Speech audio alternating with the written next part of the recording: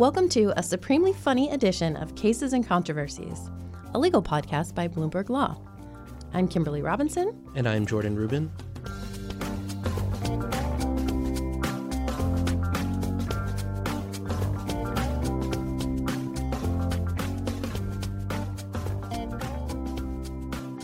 So, Jordan, 'tis the season. Is it? But it is. It's a season where we count down basically, well, everything. And so today we're going to throw our hats into the countdown game and tick off the top 10 funniest moments at the U.S. Supreme Court. You know, the justices often decide such fundamental questions as who we can marry, when we can pray, and life or death can literally hang in the balance. But sometimes the justices also consider consequential, though arguably more fundamental, issues like what it means to be a brownie and whether kids these days should really be making paper ashtrays. They shouldn't, by the way. Well, I can say that I've given a lot of thought to the brownie question myself, so I'm pretty eager to see where the justices came out on that one. Well then, let's get started. Court watchers won't be surprised that our first clip involves one of the court's funniest members, though it's not clear that he always means to be. Here's Justice Breyer talking with Assistant to the Solicitor General Erica Ross in the sentencing case United States against Stitt. Because, again, 44 Maybe, but you know when the last time was that I thoroughly looked into state criminal law. It was my first year of law school, and I'm not sure how much I looked into it even then. Understood, Your Honor. We have looked at it more recently, the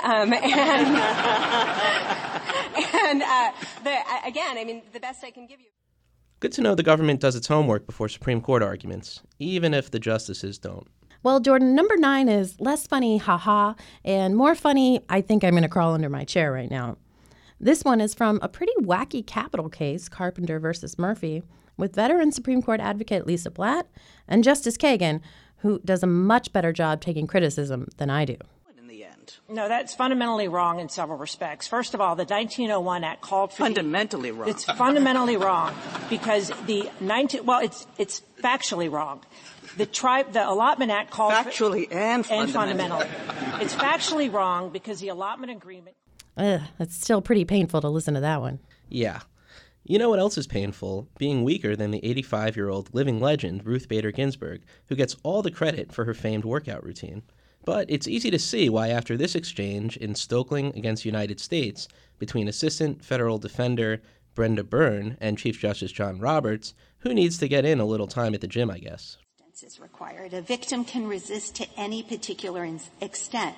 And in fact, the case law in Florida confirms that resistance sufficient for a robbery conviction and a penalty up to 15 years in the state penitentiary can involve nothing more than the tightening of one's hand momentarily on a dollar bill before releasing it.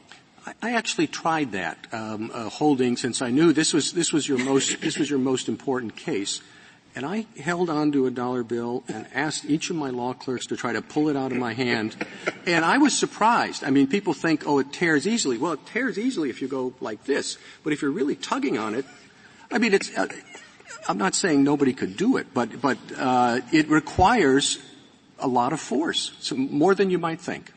I don't think, Your Honor, that it requires. Well, that's embarrassing. Yeah, it sounds like Justice Thomas, who can be heard laughing in the background, found it pretty amusing. Well, number 7 comes to us from a justice who's not really known for her hilarity, but put Justice Sotomayor together with robots, and something wild happens. Here she is chatting with Supreme Court lawyer Joshua Rosenkranz earlier this year in United States versus Microsoft. Have to be there. A human being doesn't have to do it. It is a robot. And if you sent a robot into a foreign land to seize evidence, it would certainly implicate foreign interests. And so if the DEA, let me draw out this example. I'm now, I guess my imagination is running wild.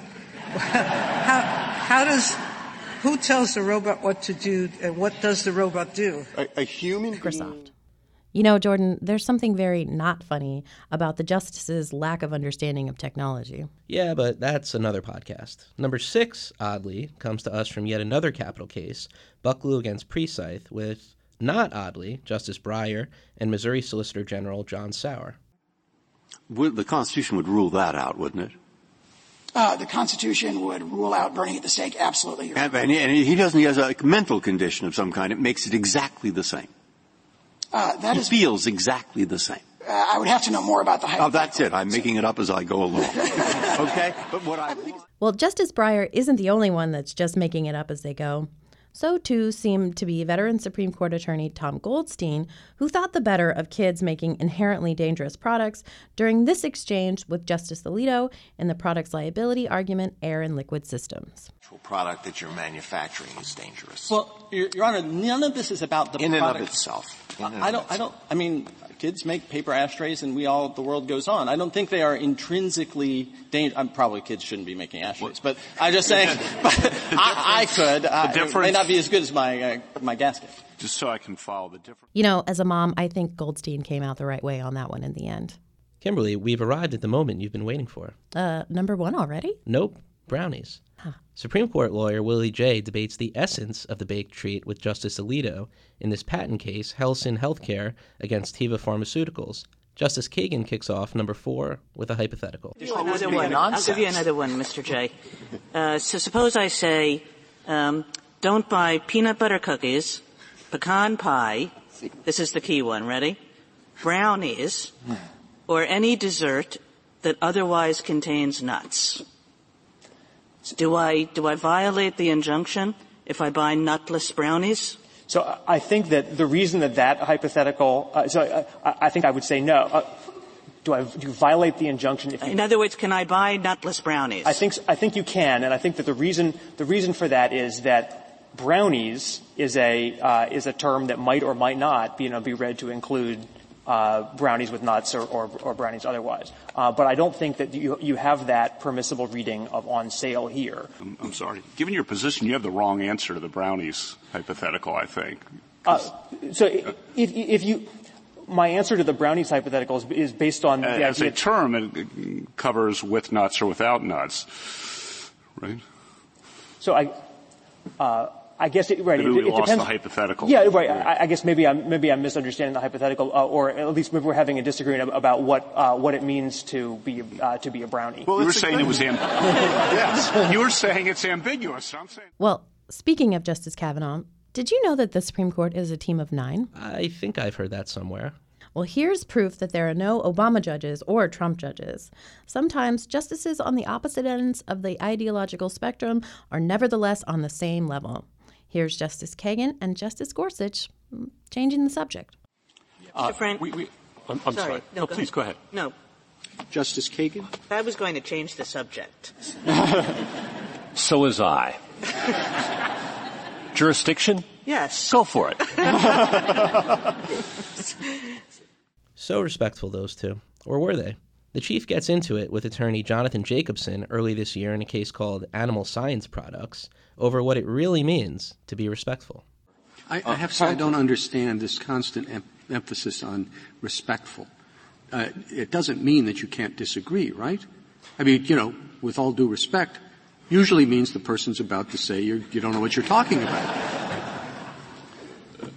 Respectfully, Your Honor.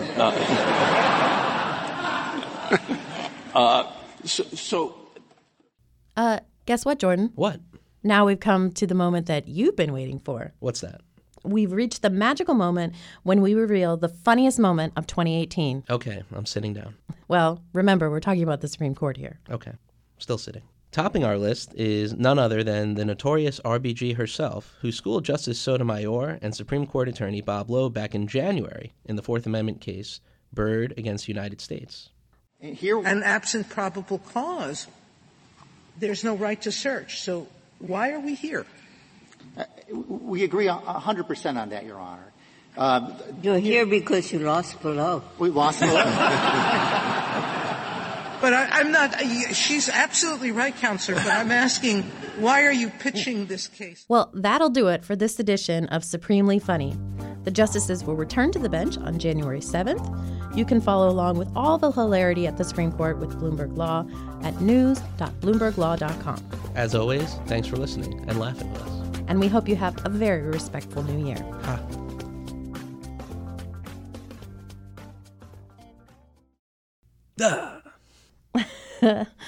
Take 3. Was last night the party?